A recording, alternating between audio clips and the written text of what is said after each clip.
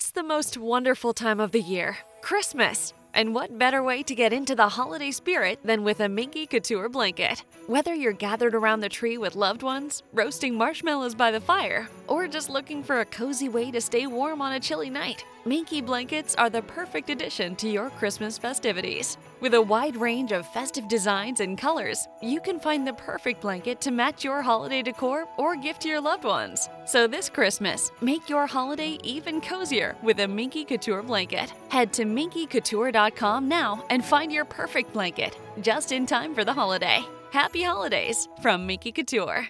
How long was Neil Armstrong actually on the moon? When did Europe start speaking English? Did Marco Polo really go to China? CuriosityStream is the streaming service for all things history, plus science, wildlife, and more. What's the real story behind the Mona Lisa? We've got that. What caused the collapse of Rome? We know. Where did we find mankind's earliest ancestor? Come find out. For the holidays, give the gift of curiosity with 25% off gift cards for your curious cohorts. It's holiday shopping season at curiositystream.com/gift. This is an official download from thecustardtv.com. Hello everyone and welcome to another edition of the Custard TV podcast. This is our last proper show before Christmas. I am joined today by two very festive guests. And I'm going to do some puns now. Apologies in advance. So we wish you a Merry Christmas with Mo Walker. Hello, Mo. Thanks. I screwed that up already. Yesterday, I took my dogs to see Santa and get their photos taken with Santa. So. And we've also got in London, it's once in Royal Davies City. It's Sophie Davies. How are you? I'm good, thanks. Thank you for pronouncing my surname as it's intended and not saying Davies, which most English people seem to do. Really? Yeah, I think it must be a Welsh thing that it's Davis, but spelt Davies, because lots of English people call me Sophie Davies, as if that's a thing. Yeah, no, I've never... is there a celebrity like that? I'm not sure. I don't know. Would there be, like, without the E, they presume it's Davis? Yeah, lots of people in my school had the same surname as me, pronounced the same way, and then I went to uni in England and everyone was calling me Sophie Davies, and that's continued.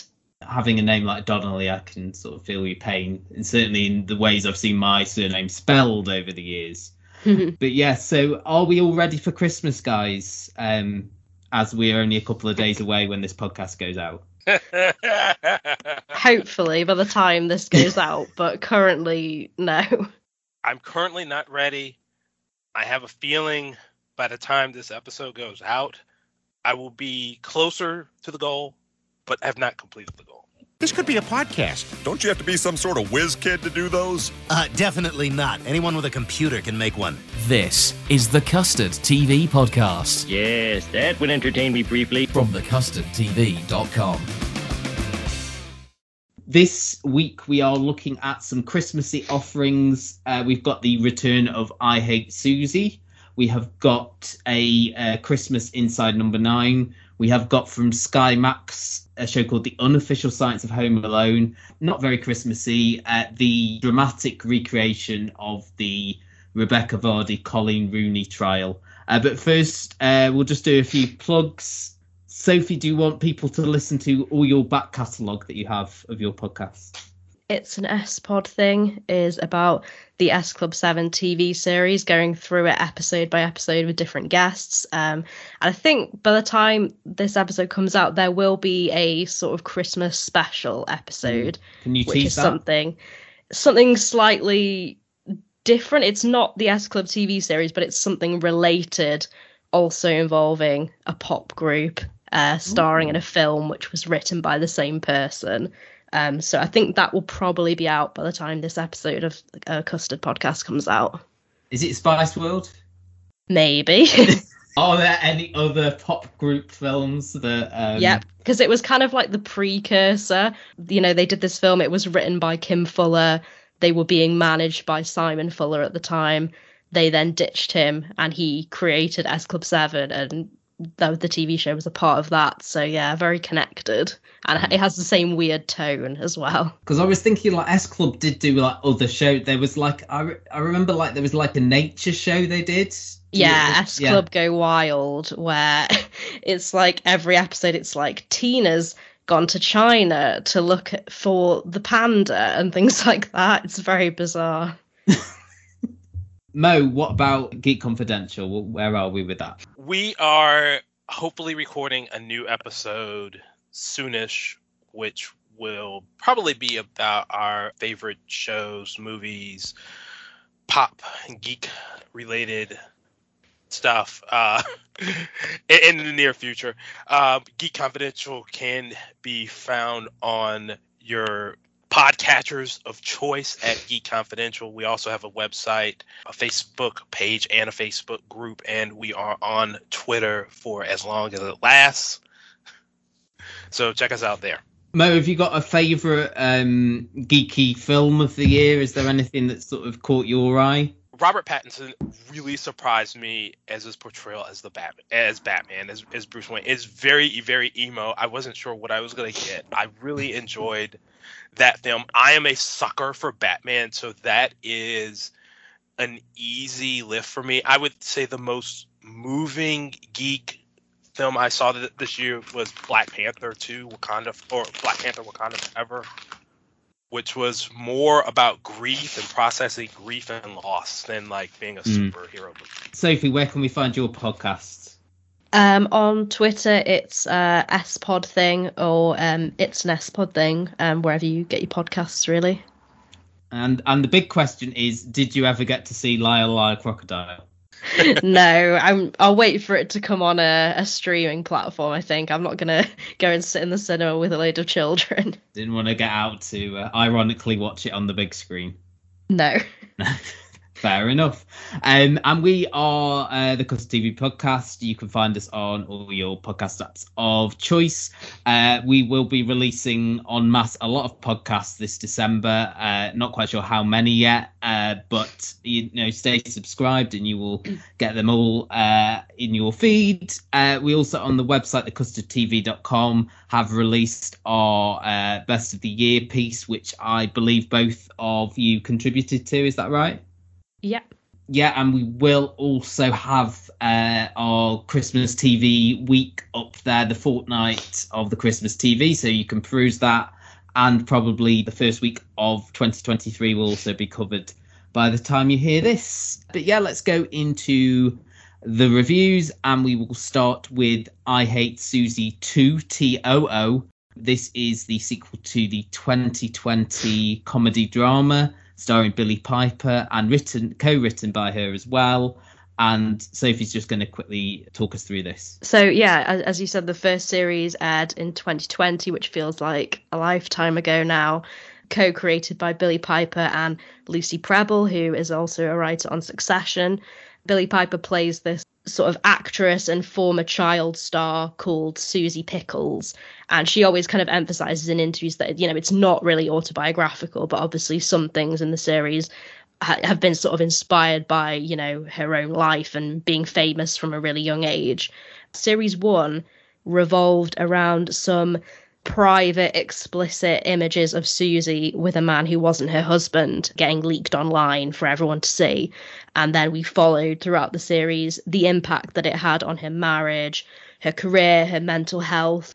So now in series 2, she's trying to sort of rehabilitate her image by taking part in a TV show called Dance Crazy Christmas. We sort of get the impression she hasn't had much coming in terms of work offers, and she's had this offer to do this not really Strictly-esque show. It's more kind of modern dancing than Strictly, but it's that sort of very popular with the public show. So she's doing it to try and sort of improve her public image and turn things around.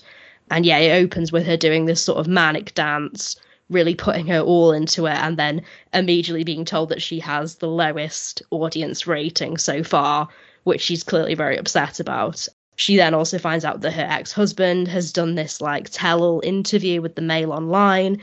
She's going through divorce proceedings with him. There's a sort of custody battle going on.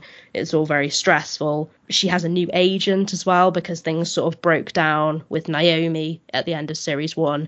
And Naomi has been sort of keeping a distance, but they do reconnect in this first episode.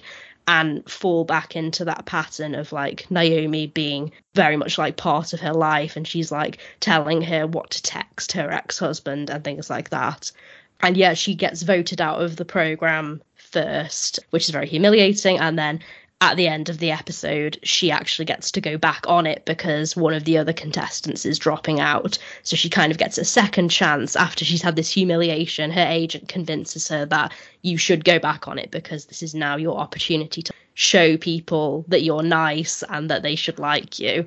I watched some of the second episode as well, and it's very much telling her like, you're not coming across very well, you need to be more friendly with the other contestants. Like a lot of that stuff about, you know, public image and how she needs to behave a certain way for people to like her, particularly as a woman, and that sort of thing.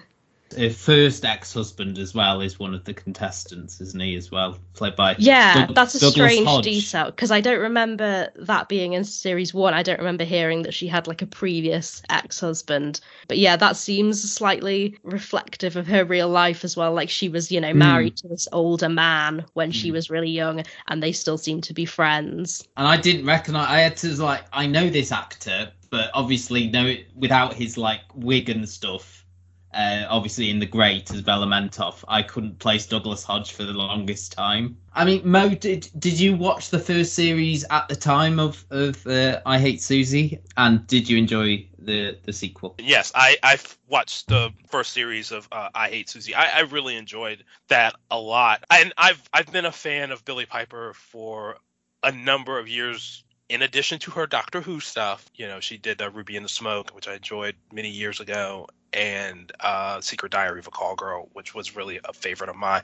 I really enjoyed this first episode. And I only watched the first. I do plan on watching the other 2 episodes. It really does sell what it is on the tin, which is this is an anti-Christmas storyline.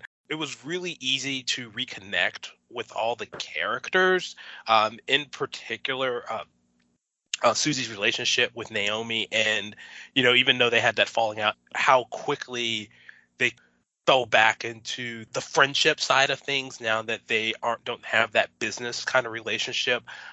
Even though we got very little of Cobb, so I felt like his presence was just looming, and that he is just vicious. Now, granted, if I was publicly humiliated and the butt of all these kind of internet jokes and probably some memes as well, I don't know. I don't know, but I'm just saying he is just like really, really vicious, and I'm sure that that's only going to amp up. I do appreciate that we did get the appearance of Billie Piper's actual sister playing Susie's sister.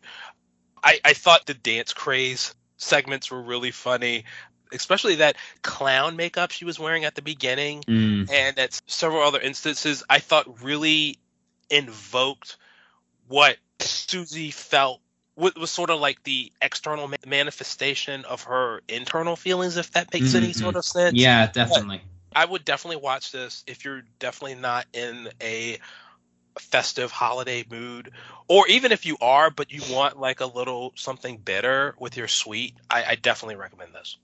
Yeah, and the song that she's dancing to at the beginning is Gypsy Woman by Crystal Waters. The lyrics fit in very well, don't they? She just stands there dancing for money, which I don't know how long they thought about what song are we going to have a dance to at the opening, but I think they picked a really good one. And I've actually read a brief interview in the Radio Times with the choreographer, a guy called Paul Roberts, who actually choreographed Billie Piper's first music video for Because We Want To. He also, this guy has worked behind the scenes on a lot of these shows, Strictly, Dancing on Ice. So he, I think, has got that experience of knowing the sort of things that go on behind the scenes. You know, when you see these scenes of the group choreography of all the celebrities.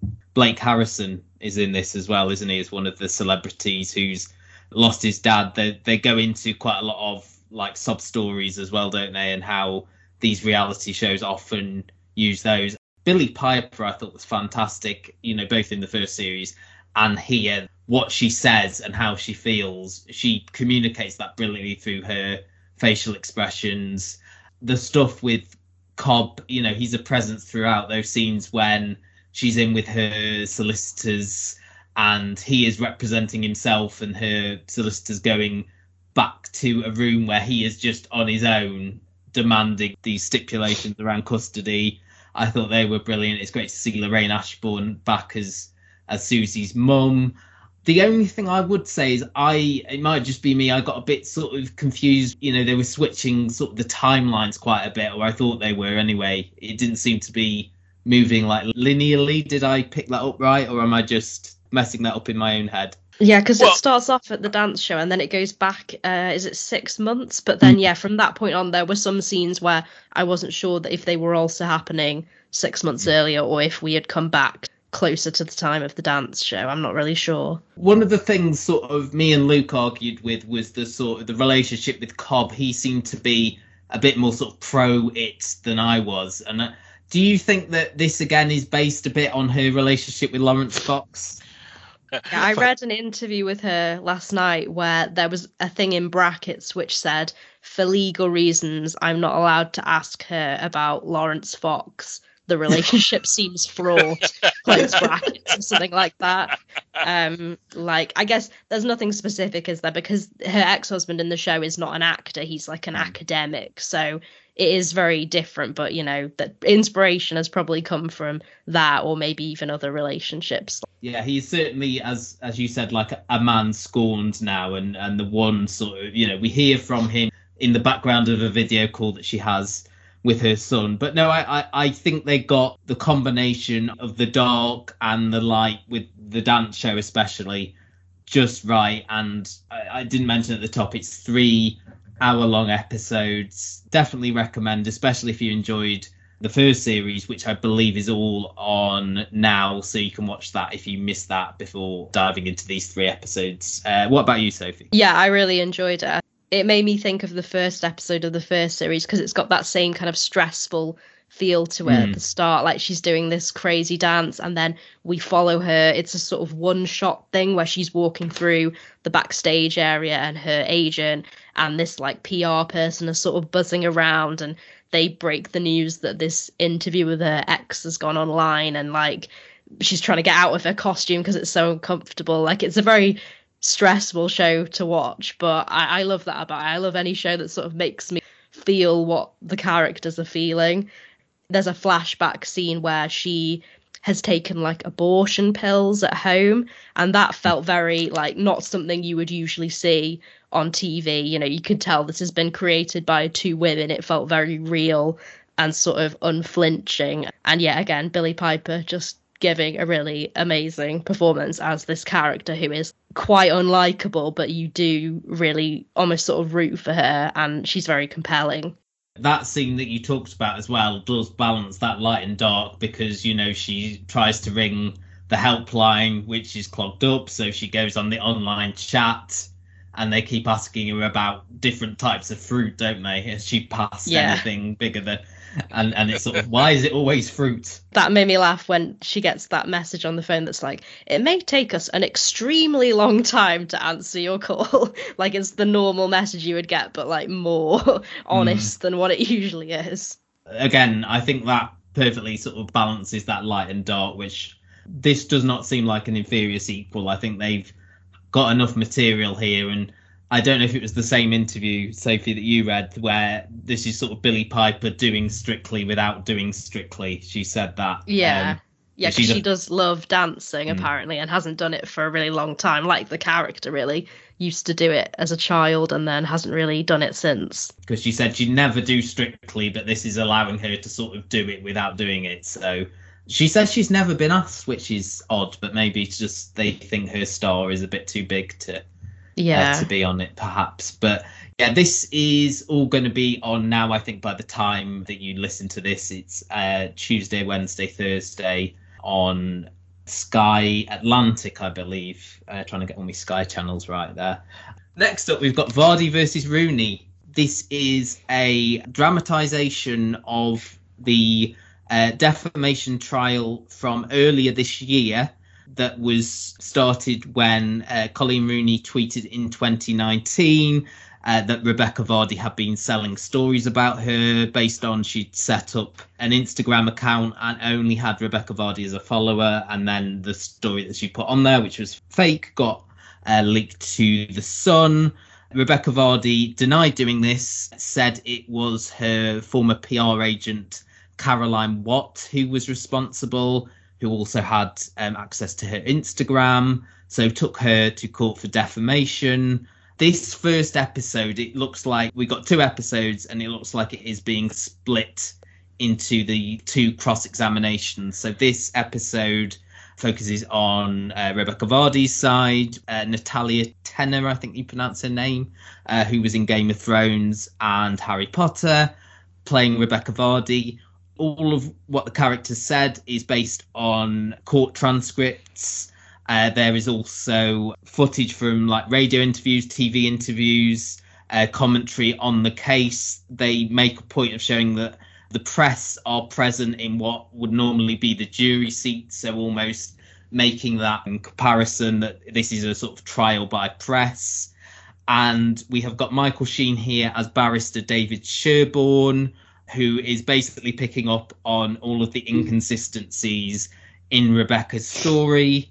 And the second episode, I believe, will focus on Chanel Cresswell, who is playing Colleen Rooney, and she is being cross-examined by Hugh Tomlinson, who is a media law specialist that Rebecca Vardy hired to be her representation. Now, I have to go to Mo first on this, because we were speculating last week how much this story had travelled across the Atlantic to yourselves. Has it sort of permeated to the US? Were you aware of this? I first heard about it on Deadline Hollywood. Only reason I even heard about it on Deadline is because they were talking about upcoming Michael Sheen projects. And this, because he is an executive producer on this. You weren't aware of the trial, or this was dubbed initially as Wagatha Christie back in 2019 when the Colleen Rooney Instagram post came out. So you weren't aware of any of it ahead of the actual dramatization? Yeah. Okay. So this very much feels like if it was here in the States, it's very much a season of one of the Housewives shows or something. I could very easily see that. I'm not really a part of that world, so I probably would have still missed it, even if there was an American version. I really could not take this seriously, and I think the point is you as an audience is not supposed to take this seriously. Everything from the acting, the music, every time you had those exit and entering title card sequences, you got this dramatic music, like Law and Order type music. Yes, and I could not figure it out, but it really feels like it's less about Vardy and Rooney, and to me, it's about David Sherborne. Michael Sheen is just eating this up, and every time he would be on screen, I just kept thinking about his character from The Good Fight. And, yeah. So he had a whole story arc in the third season of that show, and that's all I could think about. I just couldn't think. I just could only think about The Good Fight. I have to admit, like, the dramatization of the different text messages, the WhatsApps. And WhatsApps, really hilarious. You got the one with Vardy in bathtub, and she's on her app and sending messages. It was so ridiculous. I personally don't necessarily see myself as the audience for this, but this is a new level of cynicism, and it's very satirical. And I'm just like, what's up with this? I mean, Sophie, obviously, this made quite a lot of press in the UK. Certainly, I remember the messages, the Wagatha Christie stuff, and then this trial earlier this year. But what they've done here, they've used everything that was said in the courtroom, but I think it's like the actor's interpretation of what was said is sort of, as Mo said, is sort of the comic element of it. I don't know if you agree with that. Yeah, I think a lot of fun comes from Michael Sheen as this lawyer reading out all the sort of like gossipy WhatsApp messages and saying things like OMG and There's one bit where he's like quoting like a kiss and tell interview that Rebecca Vardy once did about Peter Andre, which is quite sort of crude, and it's being brought up as evidence. Yeah, it's weird. I remember, obviously, this was like a huge viral moment at the time. Did you say it was 2019? I can't believe it was that long ago. I feel like it was last year. Wasn't it? Hey, can I tell you a secret? The secret to getting a great shave without any nicks, cuts, or irritation isn't 3 or 4 blades, a soap strip, or a swivel head. It's just supporting the blade. Yeah, it's just supporting the blade. Don't let it flex or bend. That's the secret to limiting shaving irritation. At Henson Shaving, we use our 20 years of aerospace manufacturing to keep the blade from moving. It's not the coolest answer, but it's the right one. To learn more and to get 100 blades for free, go to hensonshaving.com/holiday. Do you know someone on your holiday gift list that's looking to cut costs? Consider a Henson razor. Henson razors use quality standard blades that only cost 10 cents each. That means you'll only be spending pennies a month on blades. Compare that to multi-blade cartridges that cost 20 to 30 times more. Over a couple years, that special someone on your list will save hundreds and get a safe and smooth shaving experience along the way. To learn more and to get 100 blades for free, go to hensonshaving.com/holiday. Wow, what a time The to be alive. The trial was this year. Yeah, it's weird because, it was this huge moment, and now obviously this drama's happened. Weirdly, there's also a play on in London at the moment called Vardy Vs Rooney. Oh, really? Which is a similar thing. It's like a verbatim, and as far as I'm aware, the first act is Vardy on the stand, the second act is Rooney on the stand. It feels a little bit like when everyone was watching Tiger King, and then suddenly all these announcements were coming like, oh, this channel's commissioned a drama about Joe Exotic. This channel's commissioned a competing drama about Joe Exotic. Like, these things become really popular, and then people commission things about them, and they don't come out until a few years later, where people have almost lost interest. I think it was entertaining. I actually watched the second episode as well. Right, I was going to ask. Because there was only 2. Okay, well, I am interested enough to watch Colleen Rooney's version of events, and then it's done. I'm glad they didn't spin this out into a whole 10-part series or something. The fact that it's just 2 parts, it is quite easy to watch, and it is quite funny. Just the fact that a lot of it is verbatim, and all these ridiculous things about the case, Rebecca Vardy's agent has lost her phone in the sea, because that's something that easily could have just happened. Someone in court says something about oh, it's in Davy Jones's locker, and Rebecca Vardy goes, who's Davy Jones? And presumably that's verbatim, because it's apparently the whole thing is. It's a weird combination of things, like Mo said, because of the nature of the story. I was expecting this to be a bit more camp, presented in a sort of almost like a Ryan Murphy sort of way, but it's not. It's played like a sort of straight courtroom drama. Not really sure what the vision was for this, but as someone aware of the story and quite interested in it, I just watched it and found it quite an easy watch. It's not going to be on my TV of the year list or anything, but it was entertaining enough.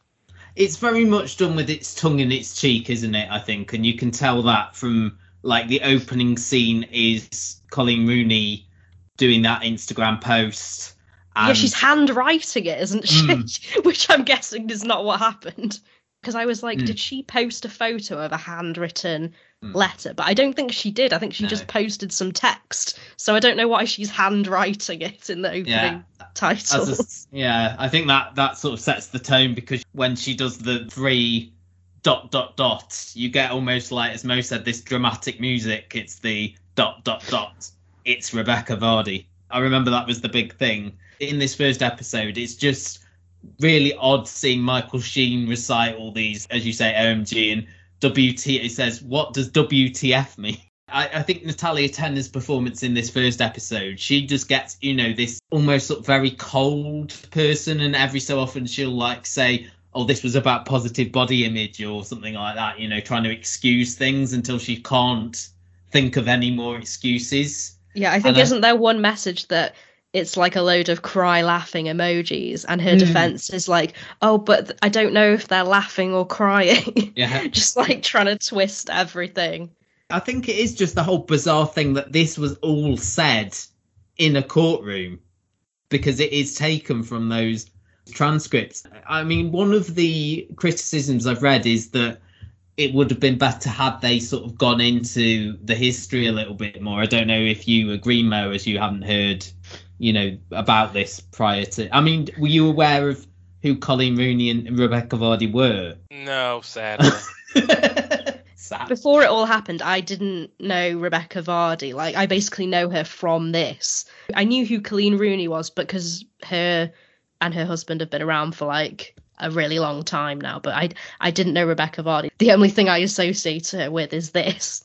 I knew her because she did I'm a Celeb a few years back. Oh, okay. The same year Stanley Johnson was on it, but that was my first exposure to her. It's weird, and it is that satirization of, again, the British fascination with celebrity and celebrities who are celebrities for being linked to other more famous people. And I think that's what this is shining a light on. I mean, I was reading an interview with Chris Atkins, who is the writer of this and who has sort of made quite a few documentaries previously. He did one in 2009 called Starsuckers, which was about fake stories being sold to the news of the world. He was sued, I believe, for that, and not Sherborne, the other barrister in this, Hugh Tomlinson, represented him in a trial against Max Clifford, and later on he also gave evidence at the Levinson inquiry where Sherborne was cross-examining Piers Morgan. So he's actually met both of these barristers as well and has experience of being in the courtroom. So he's tried to bring that to this, but I think it's just a bit of a strange one. And I wasn't aware, Sophie, that there was a play as well. I think it's weird they've come out at the same time. Strange. I think our appetite for this has died down significantly in the same way that the Tiger King phenomena did. But I would still recommend this because of the performances and sort of the interpretation that they give on these sort of court transcripts, because it is just something that I've not really seen before. So it's an interesting experiment, I would say, and I can sort of see why Channel 4 have sort of put it on in this week. You've got a couple of bits in the schedules amongst all your other Christmas specials, and it's something a bit different. Next week they're doing Prince Andrew the musical as well, so they're putting all these sort of strange things on. Both episodes will be up on All 4 by the time this goes out. Next up, another anti-Christmas special, perhaps. This is Inside No.9's second Christmas special. I thought this would be good to discuss because I believe you were both on when we talked about the last series of Inside No.9. Mo, do you want to just set this up a little bit before we discuss it? Again, as Matt said, Inside No.9 kicks off its 8th series with a holiday tale set in a supposedly haunted church that doubles as a low-rent Airbnb, but you at least get a complimentary sleeper pew. And just the setup is 'twas the night before Christmas, and all through the church, the only creature stirring was Dr. Jasper Parkway, portrayed by Steve Pemberton, and the church's warden / caretaker, Dick, Simon Callow. Parkway has booked the church for some mysterious reason that soon becomes clear, but is desperate to get Dick to just leave him alone. And no sooner that Parkway is able to get rid of Dick, you got these two wayward travelers who arrive in the form of Pierce, Reese Shearsmith, and Posey Shabna Gulati.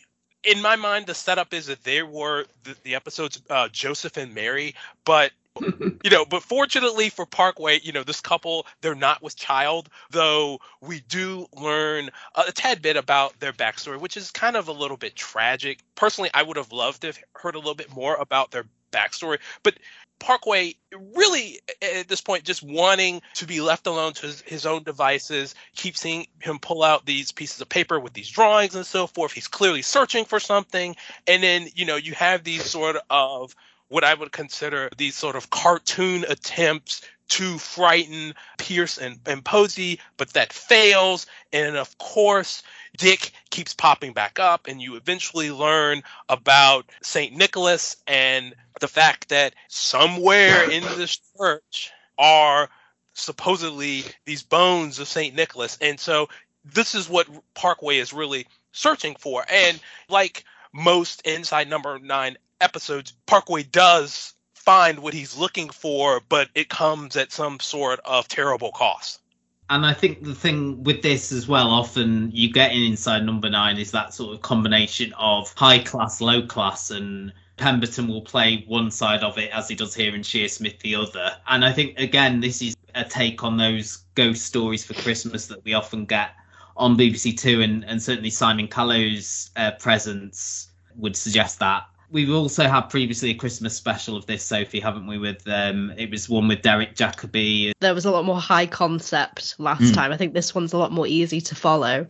What did you make to it? I liked it. Yeah, it feels like classic sort of Inside No.9, really. Like we've got this sort of straight man character having to share space with these more irritating characters who he wants to get rid of. There's a very spooky atmosphere. You definitely couldn't pay me to spend the night in a church. I don't know why this couple have booked it for the night. Like they call it champing, don't they? Camping in a church. Definitely not. Like there's one bit where the phone rings in the middle of the night and I just went, absolutely not. So like I would be out of there immediately. We've got this like Christmas tree in the middle of the church. Steve Pemberton's character thinks that he sees someone behind it at some point, and then there's a point where a bauble falls off and rolls towards him. And then also very Inside No.9, we get all these different kind of stories being told, and we're kind of wondering which ones are going to be like red herrings, which ones are actually going to be pertinent to the story. Like Steve's character tells this story about St. Nicholas, which is quite gruesome. Simon Callow tells a ghost story about like him seeing a figure in the church on Christmas Eve. Posey tells Pierce about a time she thinks she saw a premonition of something bad before it happened. So you're sort of on edge the whole time thinking like, does this connect to something? Is this just like a story? Is this going to be something that comes back later? And as with all episodes of Inside No.9, there's a good twist. Yeah, I just really enjoyed it. A really good one for Christmas, really sort of well-structured, good character stuff, not too confusing, because I've heard some people talk about recent Inside No.9 being a bit more like confusing because there's like twist upon twist upon twist, because they've done so many episodes now, they have to kind of keep doing more and more sometimes to put people off the scent. I think this is a nice one for Christmas. Like if you've got any relatives who haven't seen it before, this might be a good introduction. Yeah, I mean, I would say the last series that we had was sort of a return to form, really. This one, I don't know if I was in the right mood for it or I wasn't concentrated on it as much, but it sort of lost me from time to time. I am going to go back to it and actually watch it on the TV when it's on. I really liked the Reece Shearsmith and Shobna Gulati characters, especially her, and there's that sort of tender moment that Mo was alluding to, and I thought that was completely captivating.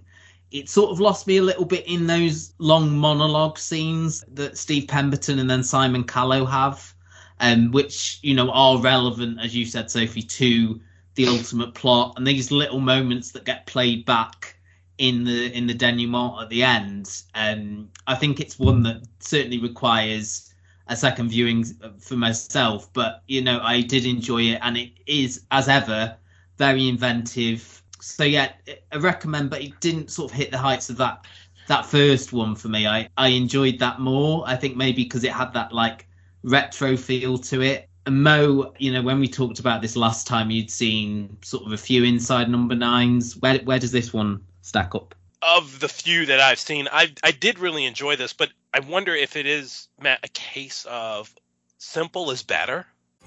Hey, can I tell you a secret? The secret to getting a great shave without any nicks, cuts, or irritation isn't 3 or 4 blades, a soap strip, or a swivel head. It's just supporting the blade. Yeah, it's just supporting the blade. Don't let it flex or bend. That's the secret to limiting shaving irritation. At Henson Shaving, we use our 20 years of aerospace manufacturing to keep the blade from moving. It's not the coolest answer, but it's the right one. To learn more and to get 100 blades for free, go to hensonshaving.com/holiday. Maybe you don't need anything with a lot of twists and a lot of buildup, but at the same time, you need those expositions, because I understand, because I did sort of trail off when you did kind of get that exposition about St. Nicholas's origin and everything. But of course, you kind of got the little line peppered in there about the Grinch and pickles and gherkins and so forth to kind of liven it up. But you need that information in order for everything to come together.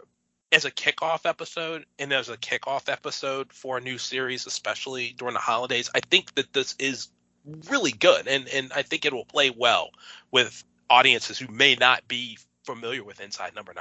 I wonder how soon we'll get the rest of the series after this one, because it feels like the latest series was on quite recently. I think, was it like early summer, late spring, early summer, I want to say? Yeah, I wonder if the new series will like resume in January, or if we'll have a bit more of a gap than that. It would have been interesting to look back on when they did the last Christmas special and the gap there. But I think I agree with both of you that this might be one that people who don't normally watch Inside No.9 will check out, because it's on the 22nd of December. You've got a lot of people who will have finished work by that point. As you say, it is a good entry point.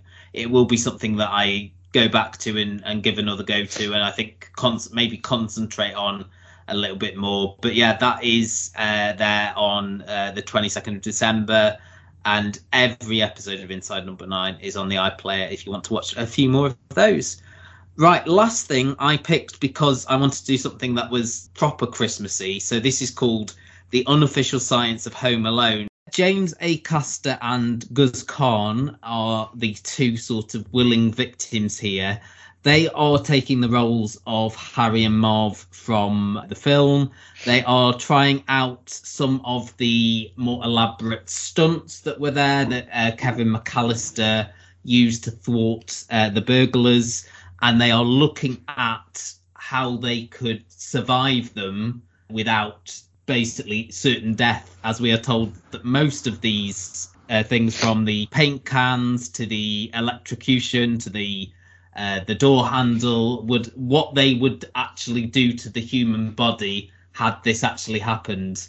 James and Guz are assisted by Dr. Zoe Laughlin, who basically goes through what scientifically could be done to counterbalance these traps, and does try and do it from a scientific point of view, whilst it also being entertaining.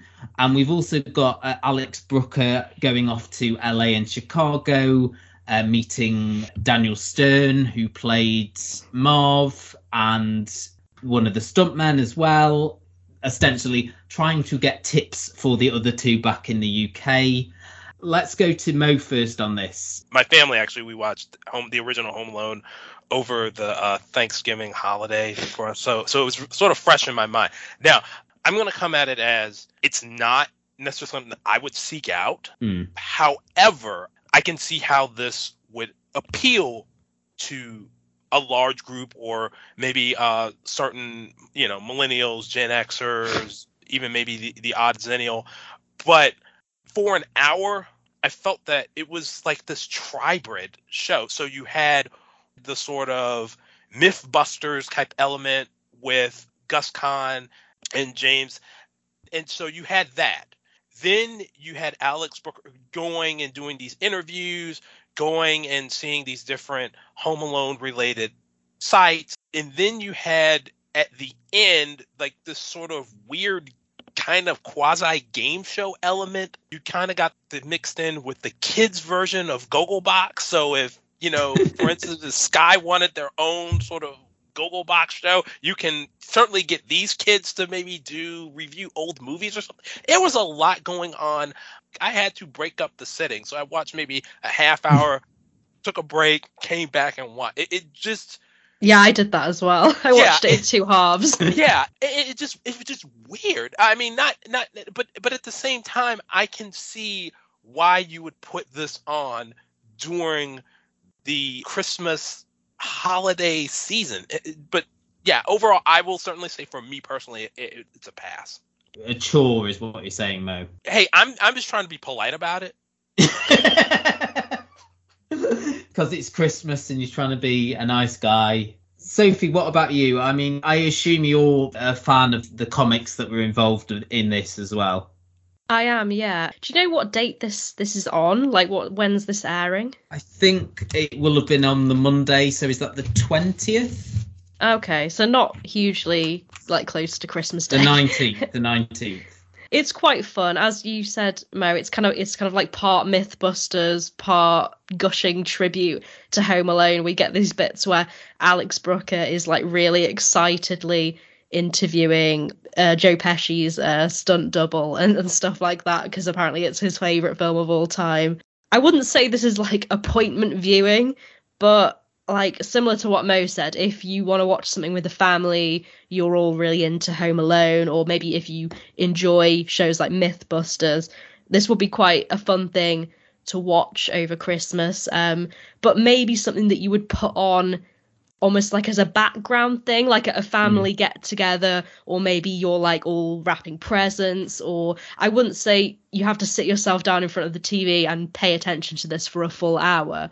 I would say maybe put it on while you're doing something else and sort of take it in, enjoy, you know, some of the stunts and some of the scientific explanations of things.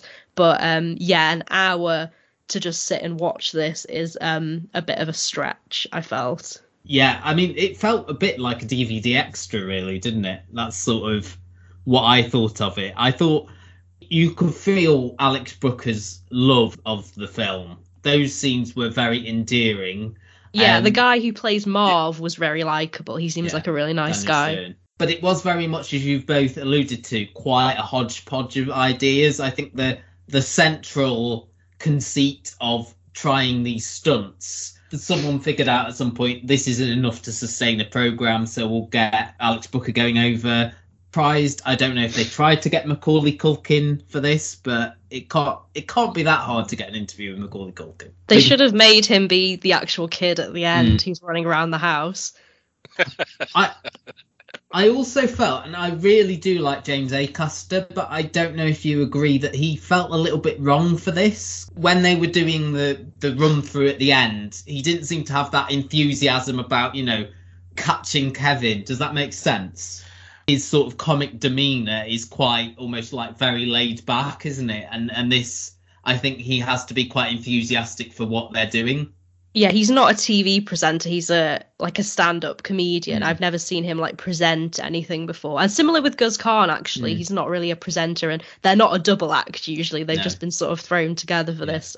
Feels very much like a gig for both of them, doesn't it? Whereas Alex Brooker, this seems like something he wants to do. This feels like something their agents have said, would you like to do this? Yeah, one thing that really didn't work, and which within the episode, James Acaster acknowledges that it doesn't work, but it's in there anyway, is the pizza delivery prank. It just feels a bit like mean, like, and I think you can tell by James Acaster's like behavior. Like, because I really like James Acaster. I listen to a lot of his podcasts that he does, you know, interviews that he's done, and I just know that he would have absolutely hated doing that because it's really cringe and it involves members of the public pranking people. And literally within the episode, he's like, this isn't working, I'm hating this, and they've just left it in anyway. I feel like they should have cut that prank because it is quite different tonally from the rest of the show. And again, that's another element, isn't it? That's almost like a sort of Beatles About type thing, isn't it? Or an Anton Deck undercover. I think at least though with Gus Kahn, he is an actor as well. And I think you need that element of sort of acting, don't you, at the end, which Acaster doesn't have. I think that spoils it a little bit. I think the whole like Mythbusters, it reminds me a bit of like Brainiac and things like that. Like, you know, we're in this little yard almost and we've got this makeshift house. The sort of the end bit didn't sort of hit maybe as much as they wanted, but again, you know, I agree, Sophie, that, you know, if you've got it on in the background, maybe it'll sort of put you in the festive mood. There's a lot of filler in here, as Mo said as well, with the kids watching the film. I'm assuming Sky have got the rights to this and are showing it non-stop on their movie channels. Yeah, it is one of those things. I just thought try and find something a little bit festive to sort of add to the sort of Inside No.9 and I Hate Suzie specials here. But yeah, this will be on Sky and Now by the time you hear this podcast. So that is another one in the books and our last one before Christmas. So thank you very much to Sophie and Mo, would you like to just tell people where they can find you on the internet? People can find me on Twitter at It's Sophie Davies. Yeah, I'm on Twitter at Dr. Mo77, and you can find me on Hive and Mastodon at Dr. Mo. Yeah, I did create a Mastodon account when everyone was doing that, so I do have one of those if people want to follow me on there, but I haven't posted anything. I don't have a Mastodon. I'm at Matt's TV Bites on Twitter, while it's still there. At Custard TV Pod is the podcast Twitter, and Luke is at Luke Custard TV. We are at thecustardtv.com, and if you would like to join us on the podcast, please just drop us a DM, or you can email custardtvreviews@gmail.com. We should be doing a podcast on the shows that are between Christmas and New Year, which includes Vicky McClure in Without Sin and Martin Constant in Mayflies. But we also have our Best of the Year show, where we will run down both mine and Luke's favourite shows and the sort of mega list of all our contributors, including Sophie and Mo. That will be with you before the end of the year. So until then, thank you very much for listening, and goodbye. Merry Christmas. Merry Christmas. Rate and review us wherever you find us. Search The Custard TV on YouTube, iTunes, and Facebook. Ho, ho, ho. Okay, round two. Name something that's not boring. A laundry? Ooh, a book club. Computer solitaire, huh? Ah, oh, sorry, we were looking for Chumba Casino. That's right, ChumbaCasino.com has over 100 casino-style games. Join today and play for free for your chance to redeem some serious prizes. ChumbaCasino.com. No purchase necessary. Void where prohibited by law. 18+ terms and conditions apply. See website for details.